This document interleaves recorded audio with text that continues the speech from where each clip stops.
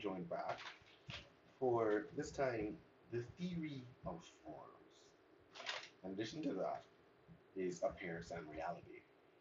And in addition to that, we also have the works of Aristotle, because of course we cannot discuss philosophy without at least glancing over one of the world renowned greats.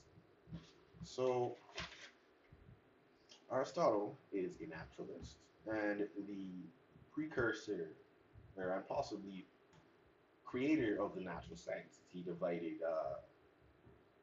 the various information within philosophy into separate subjects, and then those subjects branched out and became their own things of regard.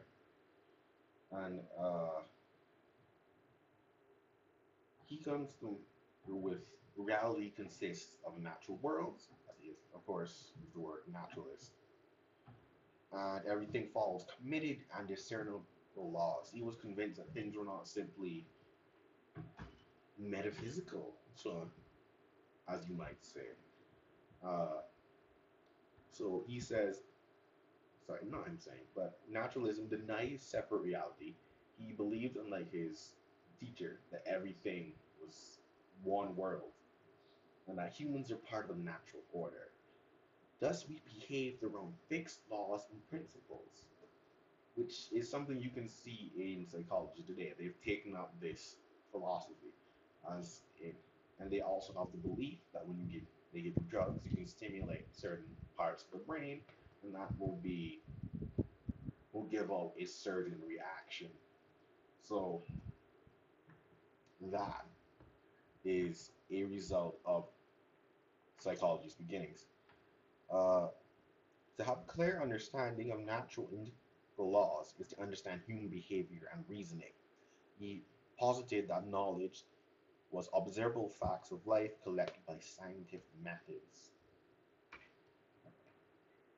not speculation, transcendental, or rationalistic schemes. Now, he didn't say this, perhaps, uh, via his own lips, but looking back on his work, this is something apparent.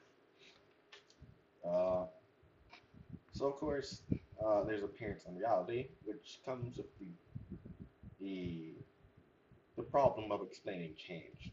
If x changes to y, then x must be both x and y. Then if x is y, then x cannot have said to become or change into y. Thus, there is no difference between x and y. To put this in easier terms, an acorn grows into a tree. An acorn is a tree, but if an acorn is a tree, then it always was a tree and never was an acorn. Hence, if it never changed, there wouldn't be any discernible difference between the two of them. That's what that problem is getting at. It into the whole idea of appearance and reality because, well, we are dealing with the appearances of things in our own reality. Is that things change, things morph, okay? They do not stay static the entire time. Uh, Change is also how we perceive the entire world. Um, our stuff originally have the forms, which where you have the world of the forms, which was this unchanging world, and then the world that we live in is the world of being, or the world of becoming, when things morph, change, shift, become old, die, etc., etc. So opts to combine and extract a portion of his mentor's teachings and apply it to his own theory. So with Aristotelian form, says that form can be abstracted from matter in thought, but cannot exist independent of matter.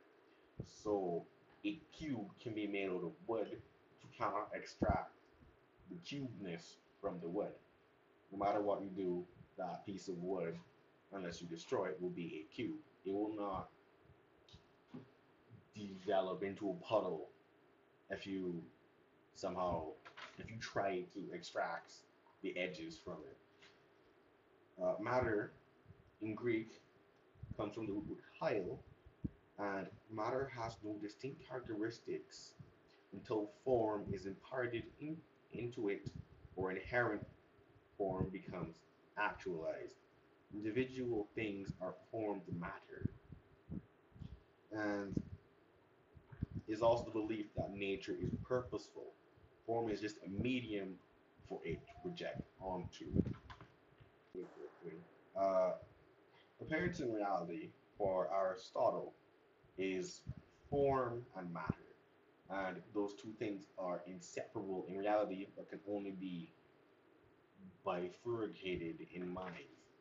And naturalists, we believe that the world was mono, theistic. That the world was a singular world. Uh, there was no duality, and everything was a physical object. And the physical world was made up of its attributes, which were, like I said, form and matter. Thank you all for listening. We'll see you next time.